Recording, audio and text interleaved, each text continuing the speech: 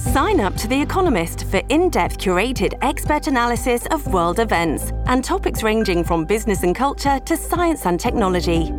You'll get the weekly digital edition, online-only articles, curated newsletters on politics, the markets, science, culture and China, and full access to The Economist Podcast Plus. The Economist is independent journalism for independent thinking. Go to economist.com and get your first month free. At Evernorth Health Services, we believe costs shouldn't get in the way of life-changing care, and we're doing everything in our power to make it possible. Behavioral health solutions that also keep your projections at their best? It's possible. Pharmacy benefits that benefit your bottom line?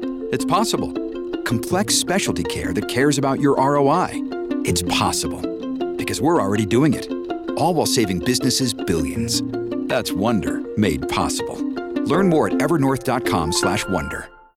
This episode is brought to you by Shopify. Whether you're selling a little or a lot, Shopify helps you do your thing, however you cha-ching. From the launch your online shop stage, all the way to the we just hit 1 million orders stage. No matter what stage you're in, Shopify's there to help you grow. Sign up for a $1 per month trial period at shopify.com/special offer, all lowercase.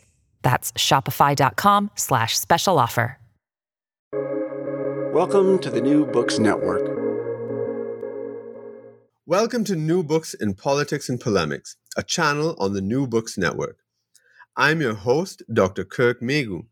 I'm also the Public Relations Officer of the United National Congress, the official opposition party in the Republic of Trinidad and Tobago in the Caribbean.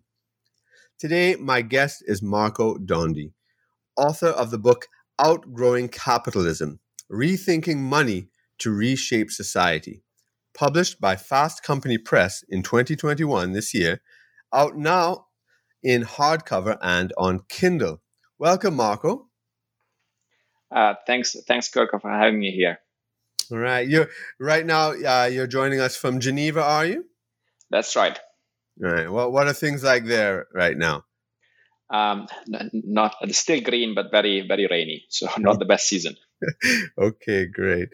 We like to start off our interviews by asking our authors to let our audience know a little bit, more of their background, especially in relation to the subject of your book. So can you start off with that for us, please?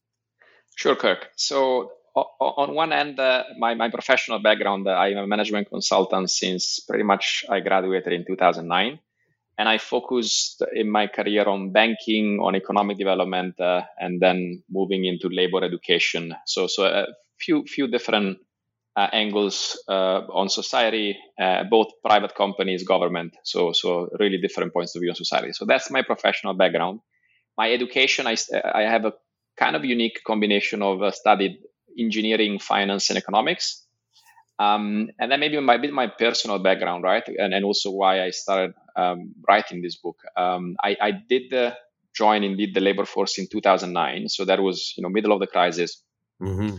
Not many were hiring. And I came from a relatively humble background. So money were an issue growing up. Mm-hmm. And so that was in 2009, middle of the crisis, spent a lot of time and effort in universities. And Can I ask you a question there? Yes. I see with your studies in engineering, financing, and economics, that sounds like derivatives trading and things like that. Was that your interest at the time? No, not really, actually. It was, officially the course was called management engineering, right? So there was a bit of engineering at the beginning, but then moving into economics, organization, finance from the point of view of, indeed, there was a bit of derivatives and so on, but that wasn't really the major and indeed not my interest at the time. It was though what I specialized in the first few years of work. I mostly worked with banks for the first couple of years of consulting. Mm-hmm. Right. Yeah. So you said you joined in 2000, the labor force in 2009, and and basically I still remember I had my round of interviews in consulting, which is kind of like the one thing that I wanted to do, and my current employer actually said, look, you screwed up an interview, so basically come back once you're done an internship. And I remember it was like there weren't many options out there, right? So I remember I said, look, if you want for an internship, why don't you offer me? And that hopefully if I'm good, you take me, right? And, Mm-hmm. that stroke of luck was kind of a sliding door because indeed they offered me an internship, but then I've been with them for over 10 years. Mm-hmm. But, many opportunities open to me just because of that stroke of luck, which is also what got me to think, I'm one of the few, right? Like Yeah. the many others that had money issues and they didn't have this stroke of luck. Like they didn't get to, I guess, have the opportunities that I have, which also led me to, for example, take a year off and really think about how to live and pursue my purpose, if you want, and find my purpose in life, and ultimately got me to write this book. Mm-hmm. Okay. And so, in terms of finding your purpose in life, I mean, I know you've talked about Swaziland, your time there, and that seems to be transformative. Is that sort of what got you interested in that? And what is the story there? Yeah, so the story there is that as part of my actually career, I was paid to do an MBA, right? Which is a thing that with my background, I didn't even know what an MBA is, and so that was a year out of work when you really have time to reflect. And I kind of had my quarter life crisis at that time. I was 26, and I'm like, I'm doing work in banking. I'm not sure who I'm benefit with my work. Like, is this really how I want to live most of my working time, right? It's a lot of time. And so Mm-hmm. after that MBA, I took another year off indeed, and I went volunteering in Swaziland, where mostly I was still consulting, but for figuring out how to increase the maize yield in Swaziland, which is basically in smallholders. So basically, most of the people who are farmers, they are eating maize. So Mm-hmm. that felt just very good from, I can work and spend my time in doing something that I think it has direct value to society.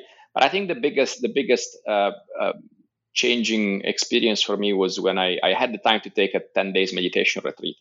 And that was ultimately what got me to really think about, how do I want to live my life? And I focus on, I want to make as many people as possible actually go through this experience that I have gone through, which for me is mostly the introspections to say, and take the time to say, how do I want to live my life, right? Then people will have different choices, but not many people I notice have the luxury of taking the time to step back and think about it, right? Which is indeed what got me to think, why is it the case that in society these days in the US, in Europe, where there's so much wealth, so much technology advances, so why is it that everyone is working all their life? And I've read a book where, there was a nurse tending to terminally ill patients, and all of these patients, most of them had regrets, and most of the regrets were, I haven't lived my life as I wanted. I've worked too much. I lived the life of that other wanted me to live. And for me, it's like, how come that we really have to get to the deathbed before taking a step back in life and saying, how do I want to live it? And I got basically close to a very soon reading, and I think Thomas Piketty's book was also one that had a big influence on me.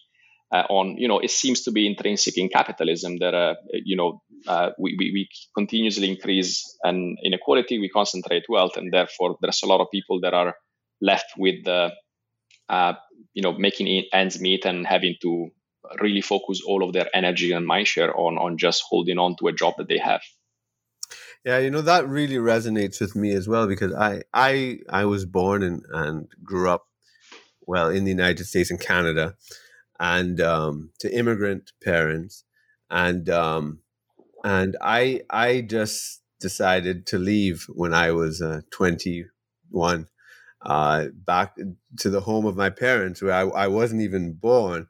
But part of that is that life in the rich countries, was reduced to this, especially from the class background I was in. We were not wealthy at all, I mean, but it was reduced to this sort of just, working in that sort of, very strict regulated atmosphere where let's say the standard of living may be less materially in many ways. However, the upper classes in these countries, live comparable lives to those in rich countries.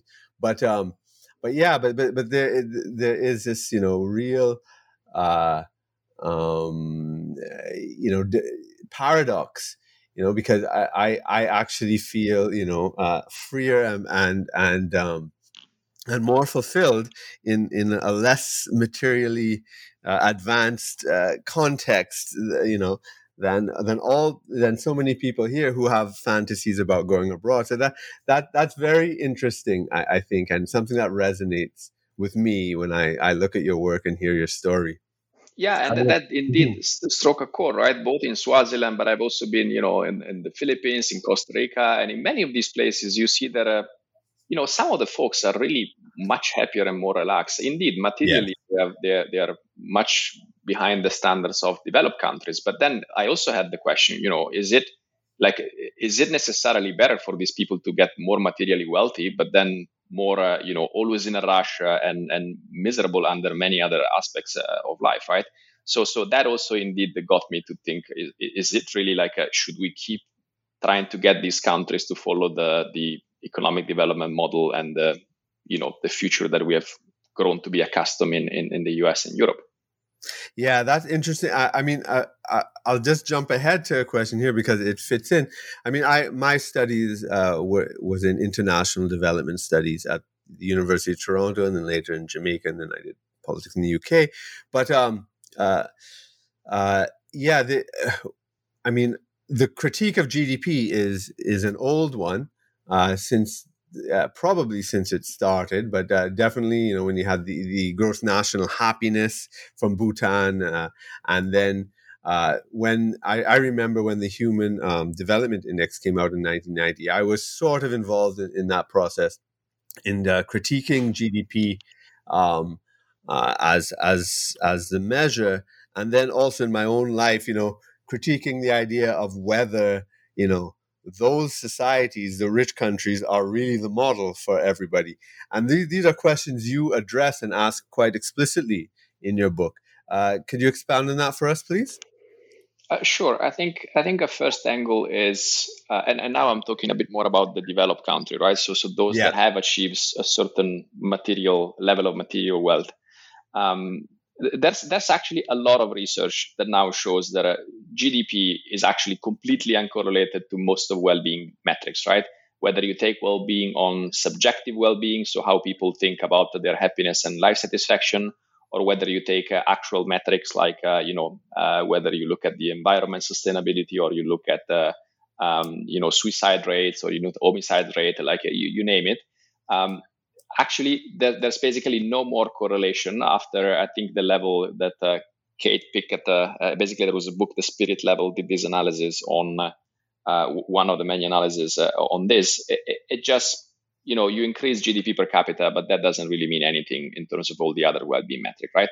So that was already striking a chord. It's a question on, then why are we still focused so much on GDP, right? When you look into GDP, indeed there is the concept is it's what countries produce, and if they produce them, someone buys them, it means that generates value, right? That's why typically you say gross domestic product, but another way to call it is value added, right? At the same time, the fact that there's a monetary transaction does not mean that this is actually something that creates value, right? And also the fact that if there's not a monetary transaction, that also doesn't mean that a certain transaction didn't happen that created value, right? That's why most of home based work, the housewives or the husband house husbands now as well. But basically, there's a lot of work in the home that is not valued. A lot of the actually now Facebook, Google, a lot of items are basically given for free, right? On the other hand, if you have a car accident I remember it was, I think, New Zealand, there was a study, a car accident increases GDP, a deadly car accident increases GDP by 1 million. This is not something, of course, it's a problem, you need to fix it.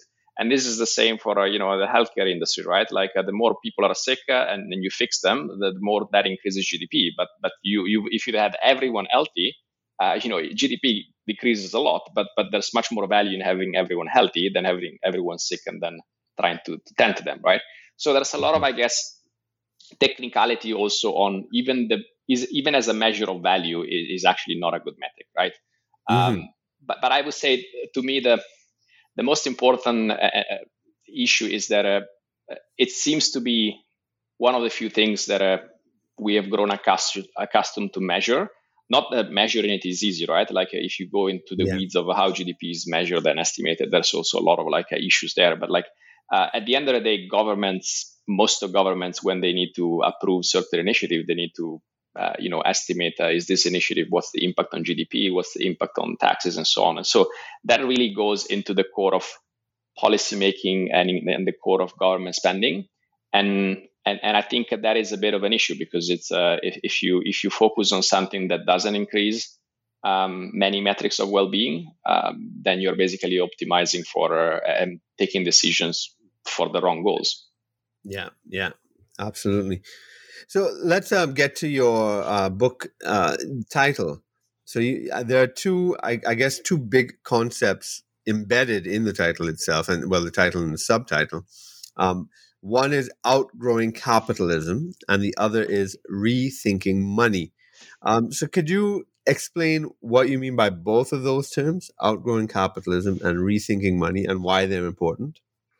Let me start with outgrowing capitalism. And I think the concept of outgrowing is showing that capitalism was definitely useful and it had a lot of value, right? So it's not that we're I didn't want to call something like, let's dismantle capitalism, or there's a lot of positives in capitalism, right? But the concept of outgrowing is, as a kid grows, you can't keep him, if it's 3 years old, you want to change the clothes that he had when he was 2 years old, right? And so the idea that is behind this is, as societies have developed and we have reached, luckily in the US and Europe, a certain level of economic maturity,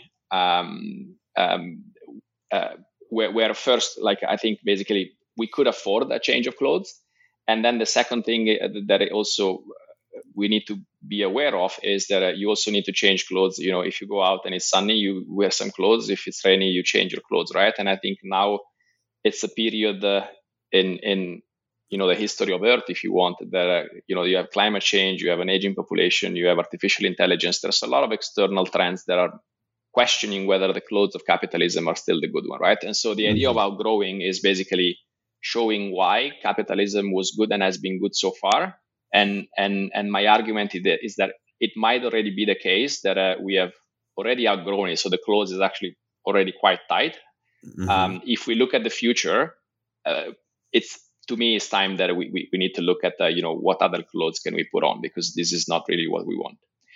So that was with outgrowing capitalism. And I think rethinking money is if you want, the core lever for me to play with, right?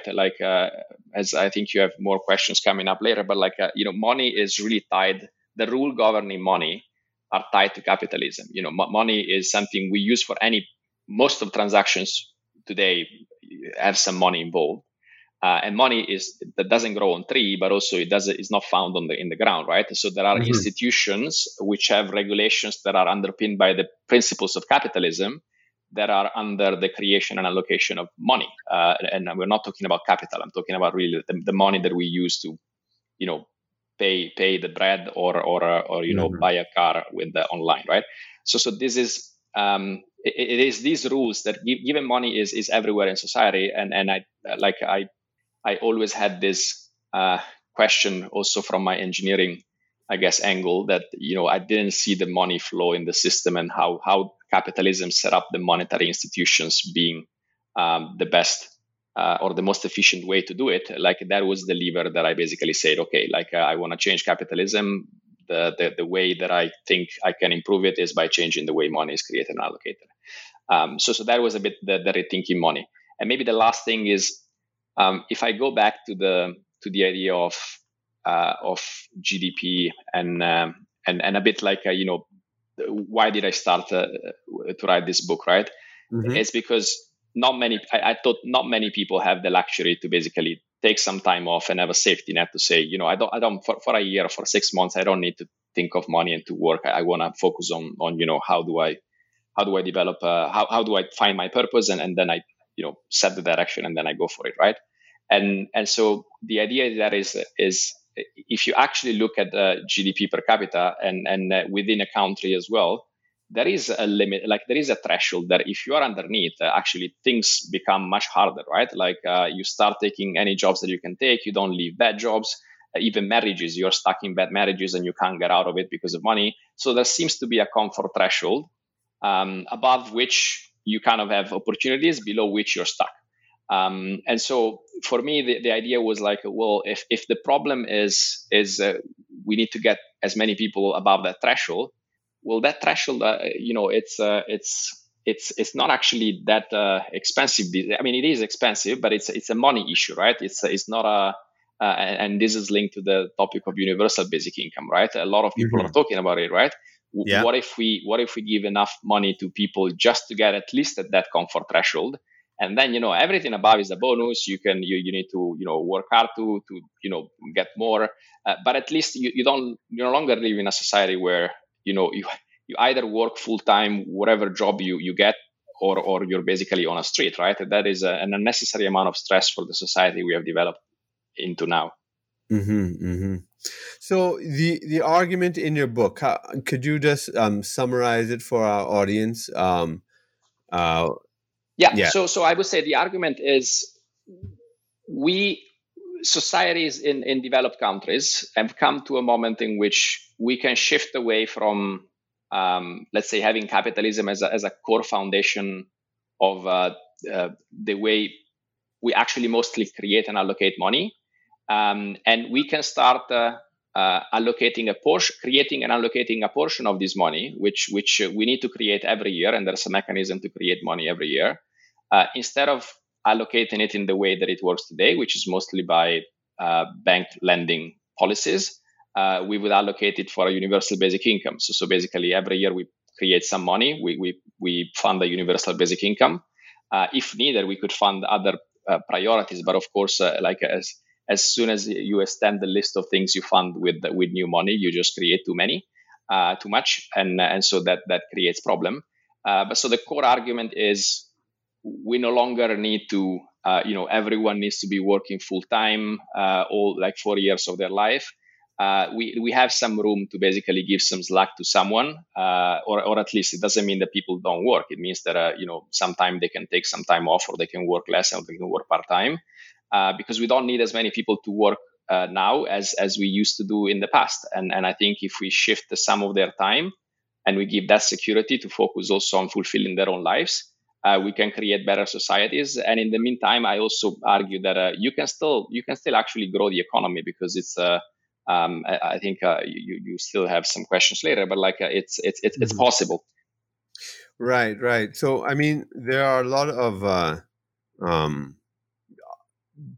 other sort of movements and concepts that I would like to link your ideas to, but let's explore your ideas a little bit more. Yeah. So monetism is you've coined a concept called monetism, and if I really understand it properly, your book is basically kind of on your theory of monetism. And so if you could explain that and tell me if I'm right in my interpretation there. So if you could explain that, where the idea came from and what monetism is. You have this money tree, permanent money. You spoke about UBI already. So how these things are related, what it means, etc. If you could explain that. So I need to take a step back on, because I think money is one of those concepts that most of people don't have clear how money works today, right? And so the way most money is created is actually linked to today, but also in the past to bank loans, right? So when a bank gives you a loan, Kirk, you have a bank account, and it's not that they take the money of someone else and give them to you. They just create a deposit account. And so now you have a deposit, and they have an asset, which is called a loan. So their balance sheet is expanded. And with those same electronic money, Kirk, that you now have, you're going to pay, maybe you pay me, you don't pay me for this podcast, but imagine you send me some money. Yeah. I have an electronic digit in my bank account. So the way money expanded every year is mostly through this bank activity of creating. loan. Is that the same thing as fractional reserve banking, or more or less? It kind of is. Although I think that model is also kind of not really precise, right? Because the idea is that you have a certain limit of the amount of money that you can create, that banks can create. But the reality is that every year this is a continuously growing pie, right? So you can always expand. And yes, there are some limits. But the limits are not imposed as in, 10% that there's something that is real money and then banks can create on top of it, right? There are some reserves that the central banks create, but the reserve requirements of banks are typically on certain equity, which is something that they can actually also create equity, right? Like this was I remember Steve Keen showed me this to me with these models. Like so basically, if I'm a banker, can I give you a loan to you for 100 that I create that 100 in your bank deposit? Immediately as there's an interest or a fee created for giving you that loan, that fee is immediately equity, right? So my activity of creating a deposit and a loan for you also increases my equity, right? So this is really like bank can continuously expand the amount of money in the system. Again, there are some limits, and central banks can control and influence these. But the point here is we have created this system for a specific reason, because the idea behind it is that we're all rational, and if Kirk, you ask for a loan, it means you think you can repay the loan, and the bank, if the bank gives you a loan, they think that you can repay the loan, and for repaying that loan plus interest, you might be doing something of value, Kirk, right? So this is the best way of creating money in the system. Money is you're talking about money as basically kind of a fiction or creation or some sort of abstract tool rather than a physical thing. That basically. It used to be physical. Today, most of it is digital, right? But bottom line, money is always an enabler, right? Like we all know that if you create, trillions of money, like that's just going to generate inflation. But what's important, and is many economists so the economic students will know, like year after year, the money supply needs to increase together with the value of the production, right? You can't just the velocity of money does not increase indefinitely, right? So you can't expand the value of production without expanding the amount of money in the system, right? Otherwise, it just doesn't work. So that expansion needs to happen, and linked to the rule of capitalism, it's free market. Like let's have free agents like Kirk and myself talk to banks, and free banks they will decide whether to give us a loan and at what interest rate. And that will determine this is basically the best way to make sure that money is put to good use instead of creating inflation. Right. So that is the theory, right? Mm-hmm. And so it's and this is where as an economist, you would say, well, the system must work. People are rational; they'll get it right. As an engineer, the way you see a productive system is like imagine a machine, and you need to put oil in the right wheels. It's not that if you have a certain machine, you just need to care that there's enough oil, in the whole plant. You need to make sure that each machine get its oil, right? And as soon as you start thinking about inequality, then you start asking questions. If all this money is on one machine, then the other machines is not going to run properly, right? And so the question of distribution came immediately to mind to me, right? Like it's how does the distributional changing in where this income, wealth, and at the end of the day also money is accumulating, how does that change the system, right? And so I always saw that this system is not self-regulating, right? The more you have inequality, the more that might be an issue. And then as you studied, there's actually quite a lot of great books on the way money works and some issues. One that I particularly recommend is the one of Adair Turner, so Between Debt and the Devil, where he basically looks at, where are all these banks' money going, right? Are they really going to productive uses? Is this really the best way to create money? And what he finds is that actually, banks work as profit maximizing agents. So they do their job and they say, well, I'm going to give a loan to you, Kirk, if you have good collateral, which means that most of this expansion of money goes to buy real estate. But, we know that the real estate is often time limited, especially if you're buying it, in New York City or in San Francisco. And then so most of these money creation goes to inflate the prices of assets. It doesn't go to create productive economic value, right?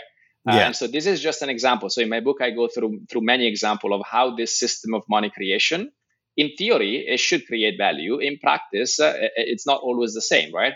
Another interesting one is, a bank is going to create this and give these loans to businesses that are relatively safe, right, and mature. So if you are an oil company and you have an established business model and a lot of assets, you're going to get easy loans. If you are a renewable energy company and you are non-mature technology, likely smaller, you're not going to get as much loans, right? So even from a climate change perspective, expanding most of the money this way, it's going to benefit incumbent and established technology as opposed to the future. So bottom line, there's a lot of issues in how money, it's not that we have solved this money puzzle, right? Yes, creating money is a very important topic, but we haven't solved it yet. And so my idea was, well, if we haven't solved it, first is why did we tie it to why did we think that the free market is really the best way to do it, right? So there's a whole analysis in the book on, even capitalism and this free market, are they not oversold? And so there's a few analysis there, but where I want to go is look, let's establish that this doesn't work. Why don't we just create this new money and give them at least equally to everyone, right? It seems to be the most not knowing any better. Just give the money to people, increase the money supply this way. At least you don't do anything wrong to anyone. And the other benefit of it is that the fact that we tie money with credit and bank credit, it means that we can't increase the money supply without increasing debt, right? Yeah. And so that's also the other key change for me. Is now with inequality. So the more you have inequality, the more you need a huge amount of debt to sustain the economic activity, right? Because again, you need a huge amount of money because some of that money otherwise is stuck, in the Bahamas, in those that have a lot of wealth to hide. And therefore, there's not as much circulating, right? So if you want to have more money circulating and fostering economic growth, then you need more debt because that's the only way we can create more money, right? And so that's why you see a lot of the debt to GDP ratio increasing and so on. They do increase with inequality, and they will increase with, there's many factors, so let's not oversimplify. But this is the other angle. And again, this is where I think Steve Keen has a great proposal, quite similar to mine, although a bit different. He says, well, at some point we need to do some debt jubilee, right? Because we can't keep increasing this debt, especially if those that can afford to repay it are accumulating more and more of it, and the credit goes on the balance sheet of those that actually have a lot of wealth and they don't know what to do with it, right? And this is why interest rates are so low today. So this is a bit, I think, the direction that I've taken with my book, right? Is let's change the way, or at least a portion of the money, at least the new money we need to create every year. Yeah. Let's not basically assume that banks create it and allocate it in the best way. Let's look at what really we need to do. If we don't know any better, let's just give it to people, everyone the same. And that will also help decrease the debt, because many of this money will go to repay debt. Of course, you need to then do something so that the banks don't create more. If you know better and we have a massive crisis in climate change, maybe we can use this new money that central banks could create and go directly to fund a project that can help us tackle climate change. This episode is brought to you by La Quinta by Wyndham. Your work can take you all over the place, like Texas. You've never been, but it's going to be great because you're staying at La Quinta by Wyndham. Their free Bright Side breakfast will give you energy for the day ahead. And after, you can unwind using their free high-speed Wi-Fi. Tonight, La Quinta. Tomorrow, you shine. Book your stay today at lq.com. Families have a lot going on. Let Ollie help manage the mental load with new cognitive help supplements for everyone 4 and up, like delicious Lolly Focus Pops or Lolly Mellow Pops for kids. And for parents, try 3 new Brainy Chews to help you focus, chill out, or get energized. Find these cognitive health buddies for the whole fam at ollie.com. That's OLLY.com. These statements have not been evaluated by the Food and Drug Administration. This product is not intended to diagnose, treat, cure, or prevent any disease.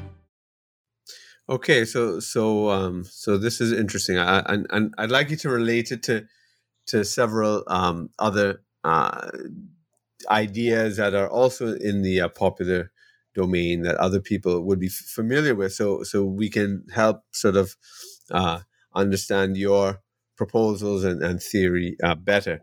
But in terms of UBI, so from my understanding, UBI is central to your idea of monetism as an alternative way of let's say money allocation as opposed to giving it to banks to create debt. How is this similar or different to Andrew Yang's proposal?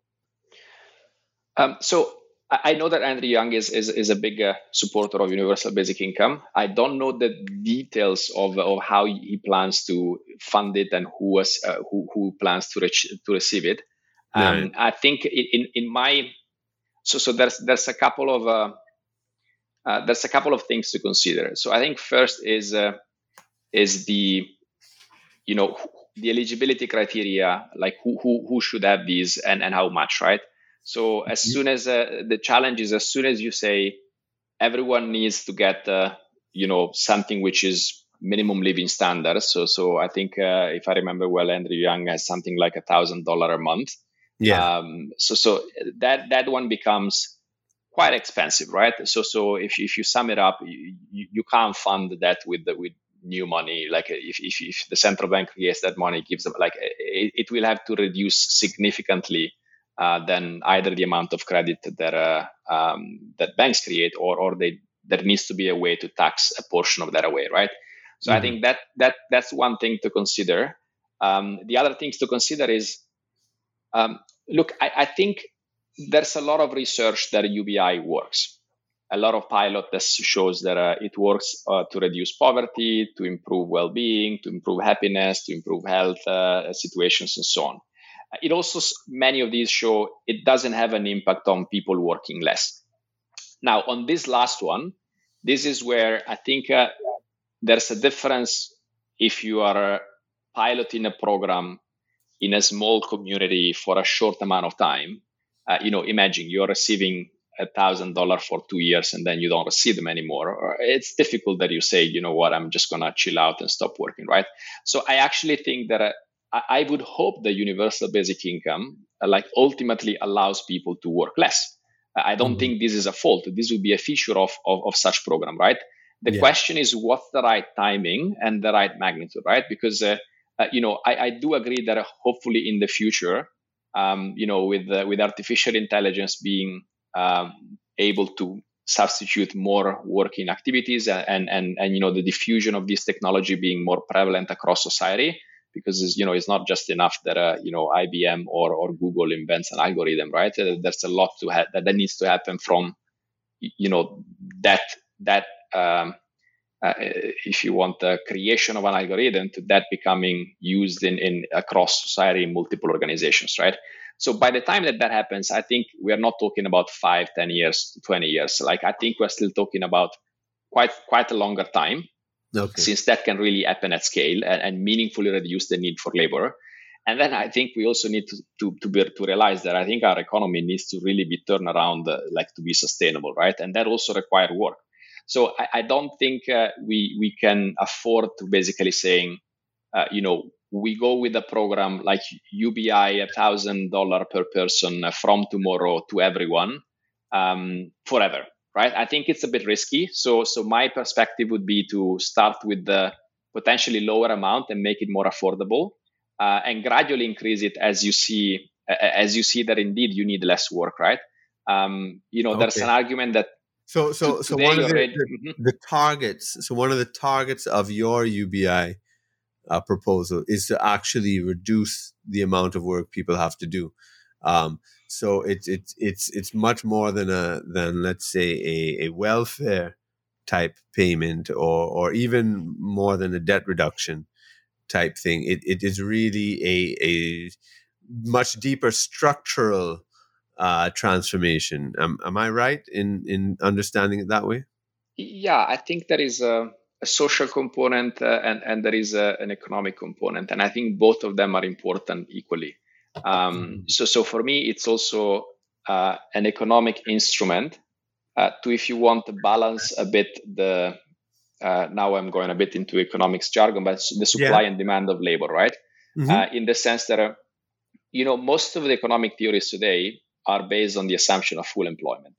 Right. I mean, I don't think the societies have been in full employment at any point in time in the last in the last many years, especially if you consider the global economy, right? Like the global supply of labor is massive. And by the way, one of the things that I work the most on is on adult training and reskilling, right? So I am actually a believer that if you put the money and if you put the time, you can upskill or reskill an adult worker into doing whatever is needed, right? So the whole story of, oh, people don't have the right skill. Yeah, that might be true, but you can fix that, right? It's not something that you can't work on. Right. So the story for me is one that we already have more labor than needed, and so somehow we are not the negotiation of wages are not from two equal parties where it might be when for the high skilled workers, right, which indeed there's a shortage. But otherwise, the middle class, the low skilled workers, those, it's like you're really saying on one hand you have an employer with a lot of choice, and on the other hand you have people that this is my livelihood, and especially in some states in the U.S. In the U.S. in general more so than Europe, there's very little protection, right? So, and that's why hourly wages, inflation adjusted in the U.S., the median ones have stagnated for the last 4 years, right? So there is already an imbalance. So productivity is growing, but that productivity is increasingly captured not by the workers, but by either the very high skilled workers or the employers.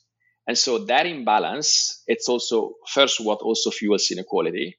But it's an imbalance that is not healthy, right? Because it's not sustainable. And so for me, UBI is also a way to fix that imbalance. So in my mind, and again, you need to then put it into models, and it's not easy. But from a theoretical and conceptual perspective, the UBI should be set at the right level, that you have enough people that start to work a few hours less a week, but basically they reduce enough the supply of labor.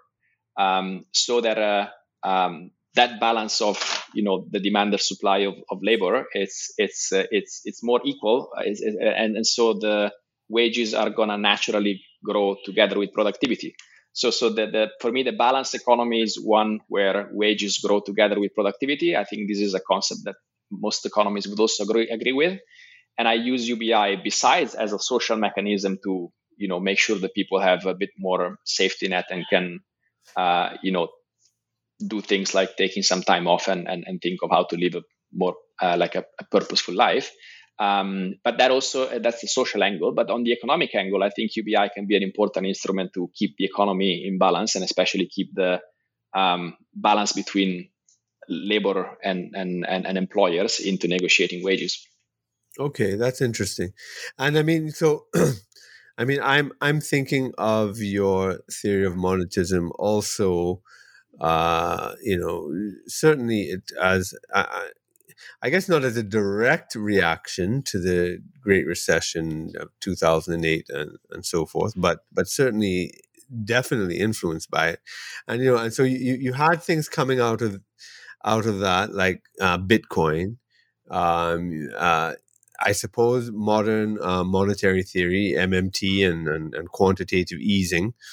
Then you have other. I think his name is Jason Hickel, out of London, who really is promoting this zero growth.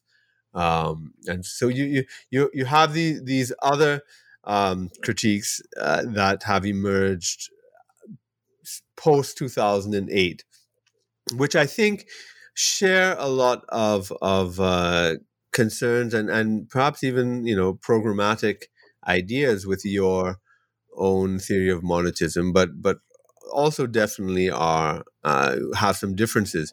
Would you like to expand on any of that for us? Yeah, happy to. And so let me start. In general, I think we are at a point in which ambitious and more radical rethinking is needed, at least just to raise the level of ambition and debate, right? I think it's not the time to small tweaks. It might be the time for a bit of a leap, right? I think in evolution, oftentimes you have, you have the saltation. Yeah, it's like there is oftentimes, there's the small, the evolution goes into small steps and then there's a leap, right? Yeah. I think we might be at the time where some sort of leap is needed. So I think any of those type of deeper critique, I'm very sympathetic with. I think there's just value in increasing the level of let's really not be stuck into all these institutional barriers and mental barriers we have imposed ourselves, right? I think in the three that you mentioned, I find more merit in some than others. Yeah. So let me start with Bitcoin, right? Because Bitcoin, and in general, the cryptocurrencies that are created and developed by, let's say, private players, I to be honest, I don't understand them much, because they seem to start from the point of view of, I want a system which is more decentralized and not controlled by any authority. Right. At the same time, someone is creating it. I mean, Bitcoin, you could say, it's just out there. So there's really, no one is creating, no one is controlling it. But to some extent, it's like, this is not dissimilar to how banks operated in the 1800s, right? They used to be able to create their own currency. So you had private currencies.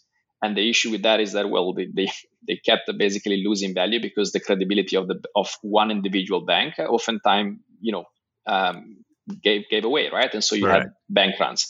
So the reason we created central banks was exactly to make sure that you didn't have everyone creating their own currency, and then the people that most likely are the least able to understand, when is the time to get out faster, they are the one losing out, right?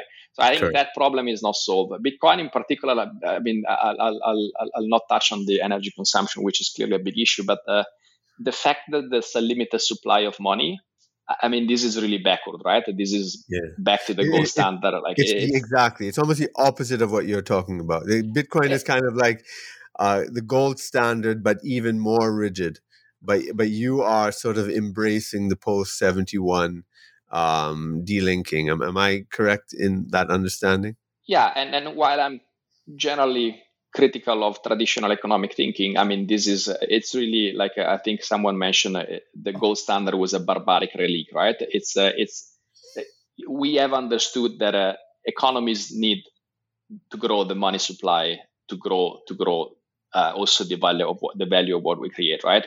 It was completely senseless to tie with something that you can't control, right? Something that it depends on how much gold you find, or you want something that you can control.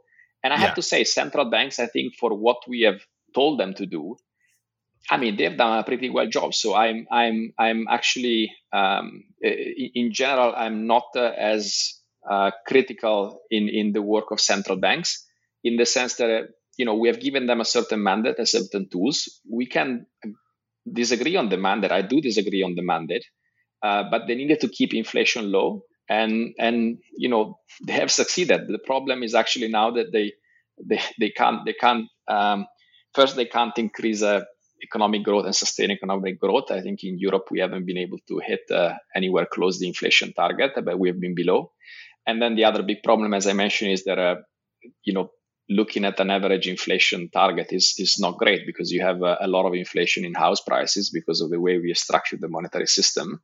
And then, yes, you have deflation in other areas of society, but you look at the average, and then when you need to push up prices, you still do it by giving cheap credit to banks, which still give it to housing, right? So it's the problem is that I think central banks don't have the right tool to increase economic growth and inflation, but the good inflation. So their tool has to pass through mostly the banking system, which ends up again inflating asset prices, which is a big problem today. I mean, a lot of central banks are thinking about these problems, but they have limited tools, and so that's why now central banks mostly are saying, guys, we need the government to start, spending more money. We're buying their government bonds, but they are the ones that can do something different. We can only give cheap credit and make credit cheaper and cheaper. but this is not really going to help, right? So I think this is a bit on Bitcoin and cryptocurrencies. I think it's more of a walk to the past, to be honest, than a peek into the future.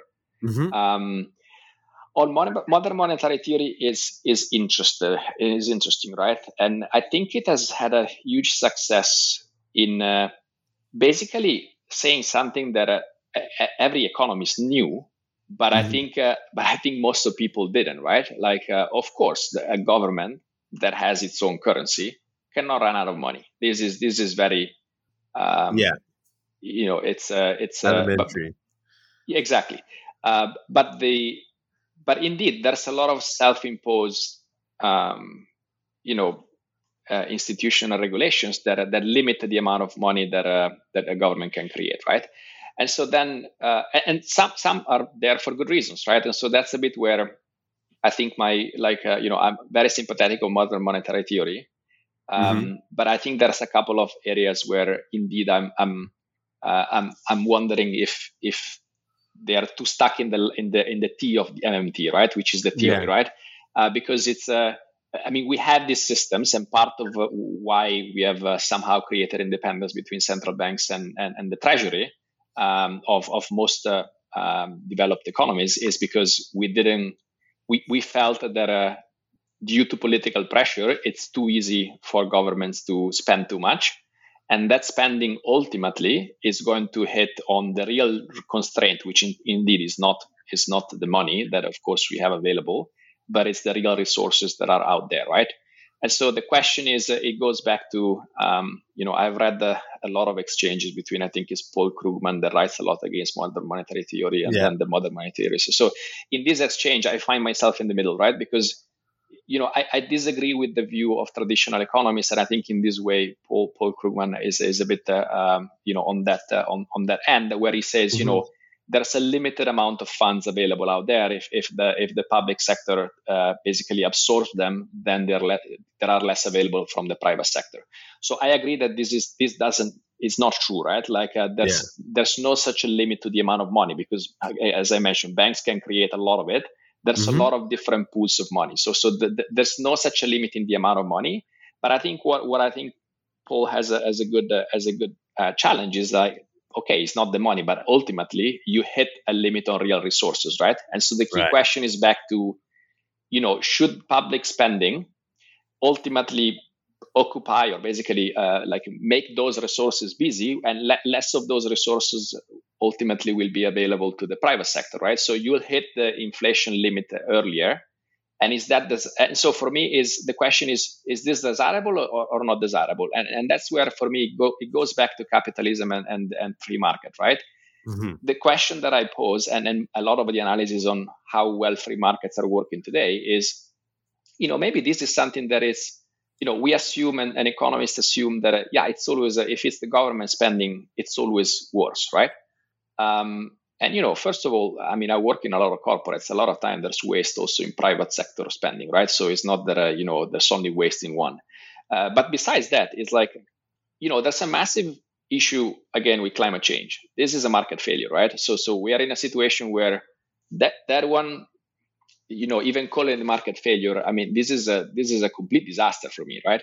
And this is all because of, we said let's the private sector, do their work, let's the free market. Well, that was completely forgotten. Then you have inequality that it keeps increasing. So the question for me is, are we really sure that today, like a developed government, like in the US or in Europe, if we let them spend more money, would that really create less societal value than if we let those money be ultimately invested and therefore the real resources taken on from private institutions, right? For me, it's a question mark, right? Like I'm sure that as long as those money go to fund the climate change projects, and they might be spent and used by private company, but it's the allocation point for me here, right? It's not about the public companies or state-owned enterprises needed to operationalize and do stuff, but I think the allocation, compared to the allocation the banks are doing, I think there's a bit better allocation that we can do, either again to a universal basic income or to say, a certain amount of let's let the public sector have a bit more room to allocate some funds for projects that are really important for society. Maybe if we can afford less, it's going to be more expensive for some private company to produce luxury goods.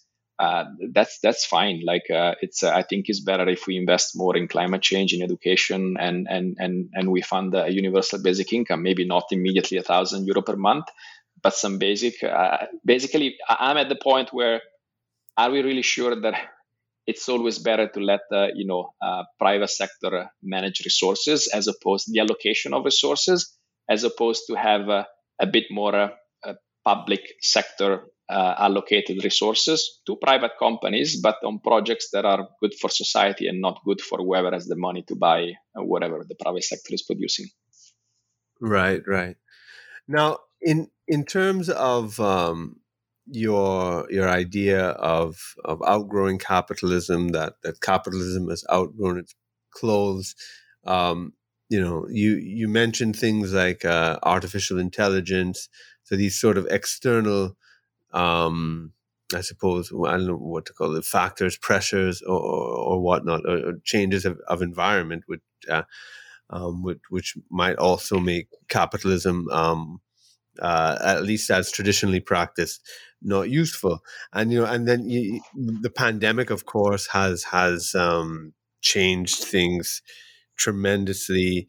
The increasing national debt, increasing inequality, printing money, and questions about the collapse of the U.S. dollar, the role of China, in the whole global economy.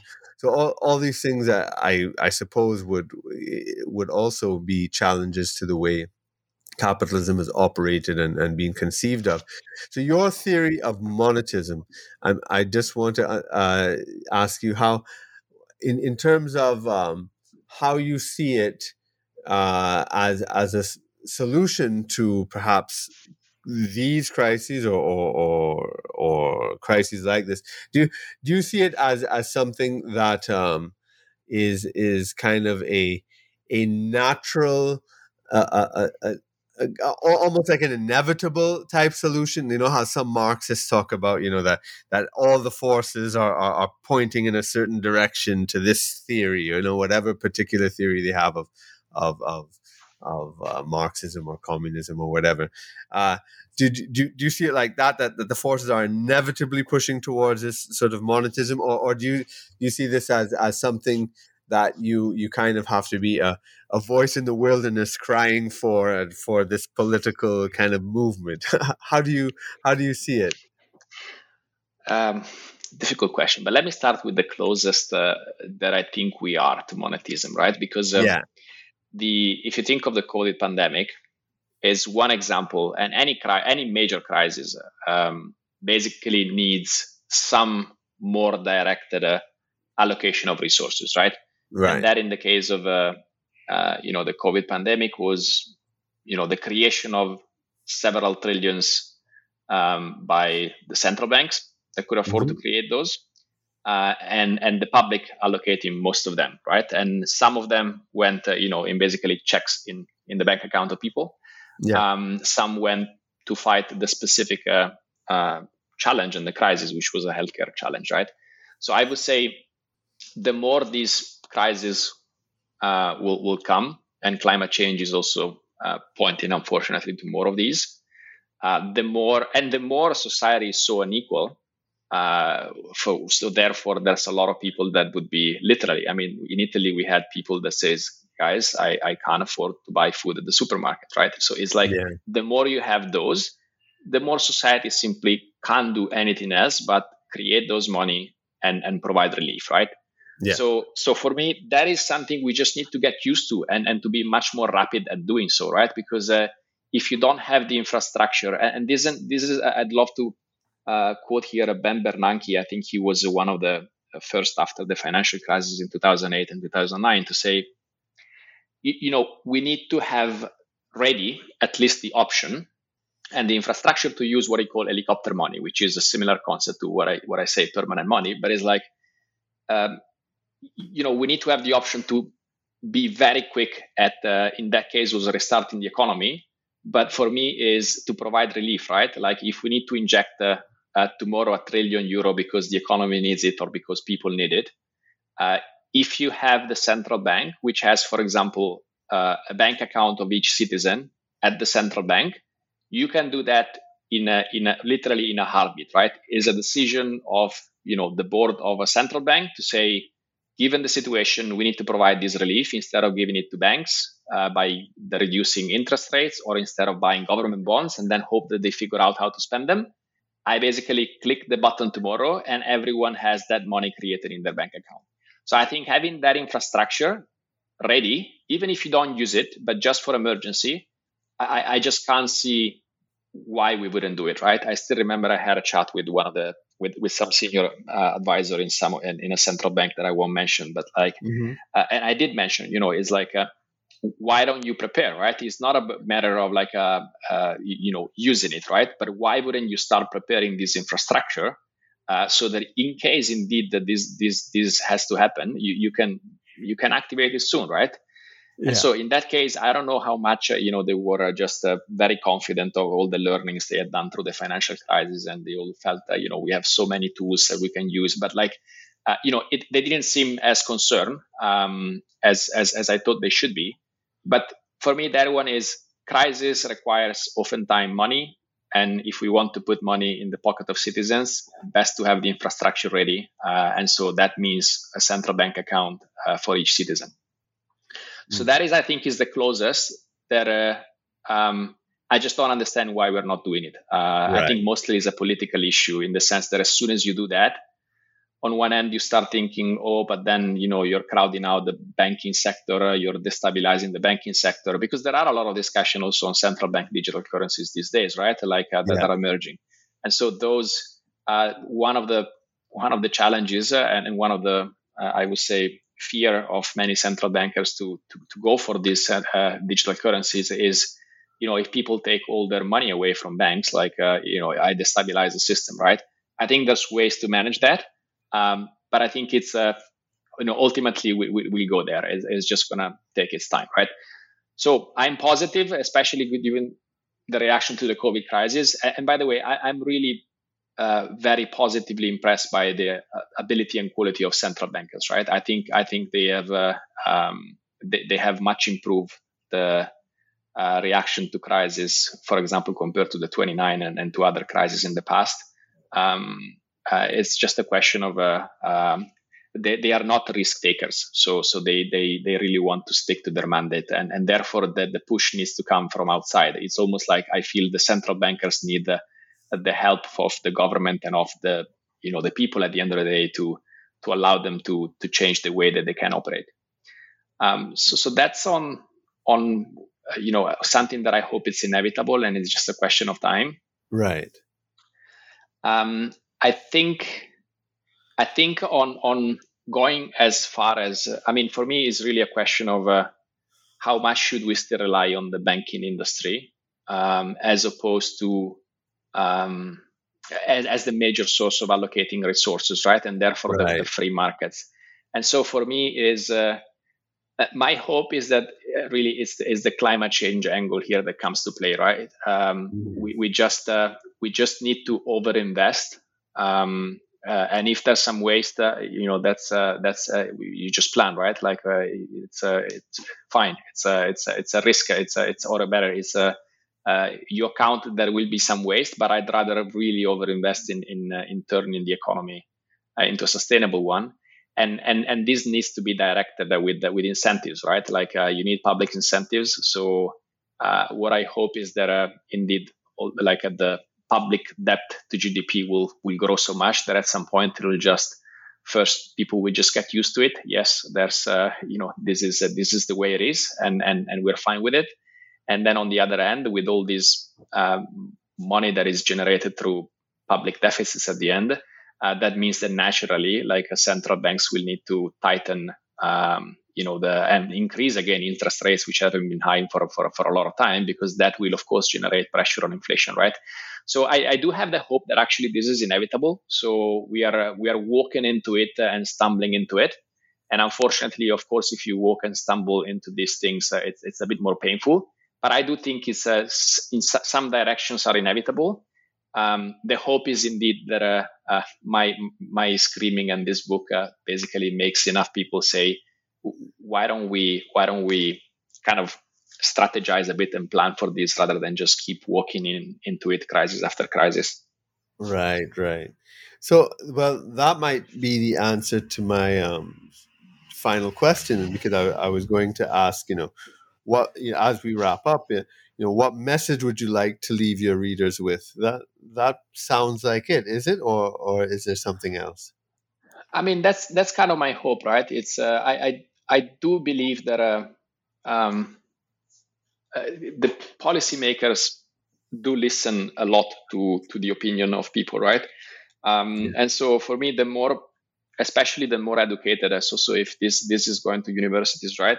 Unfortunately, it is the case. I remember I read the research that most of the opinions and the needs of the lower middle class and middle class is actually something that doesn't really matter for policymakers, which is a bit sad, but that's the case. But for those that are more educated and closer to, I guess, those circles, those opinions, it's what actually policymakers do really look at, right? And it also what skews much of the rest of the population. So this is a bit why I wrote this book. Definitely not in economic language. Like, I still thank my ghostwriter, where I basically picked one that had no idea about economics, and I said, look, turn my boring writing style into something that people will actually understand and love. And so that's my hope, right? The hope is that this book actually educate much more the general population on how things are, why they are a certain way, but also how they could be, right? And many of these things are really self-imposed. I don't like to call it self-imposed. Are basically regulations embedded in institutions, because at a certain time in history, this was the right way to do things. Right. I think things are changing though, and it's important to have institutional rules, because it allows for things not to go off track and to keep kind of the learning of the past, to keep them in the future. But at some point, these rules and regulation and institution and even the way we think is really a barrier to further progress, right? And so my message is basically, let's understand what these rules are, which of these still will serve us for the future. But it's really the time to rethink, these rules and these institutions, because now the world is really shifted, and it will shift much more in the future. So it's a time of innovation and rethinking, rather than a time of just looking at the rules and institution and say, well, this is the way it is, or this can be different. Okay, right, good. Well, before we go, are there any projects that you're working on right now that you'd like our audience to know about? I mean, look, this book has been 7 years path for me. So I think now I'm quite excited to get it out finally. Yeah. And so this is, I would say, the main one. Mm-hmm. The one more than a project, but a wish list is really changing the way economics is taught at school, right? Like, I had this particular angle of having seen this through a multidisciplinary lens. I do work a lot in education as well, and there's a lot of value in interdisciplinarity. And I think economics somehow is quite closed and typically taught as a mono discipline. And I think, like, my if you want, one of my pet projects in the next decades will be to find a way to somehow reshape the way economics is taught in schools. Wow. But this is more of a wish list. I haven't started it yet. I've spoken to a few people in the education world. Let's see if they pick it up and they get convinced about my book. Okay, well, very good. Well, thanks so much for this interview. It's been very informative and enjoyable. Thanks, Kirk. It was enjoyable to me as well. Thanks for inviting me. Great. Well, once again, the book is Outgrowing Capitalism, Rethinking Money to Reshape Society. And we've been speaking to the author, Marco Dondi. Thanks also to you, our listeners. Make sure you sign up for our notifications so you don't miss any new interviews on this channel in the future. I look forward to seeing you on the next episode.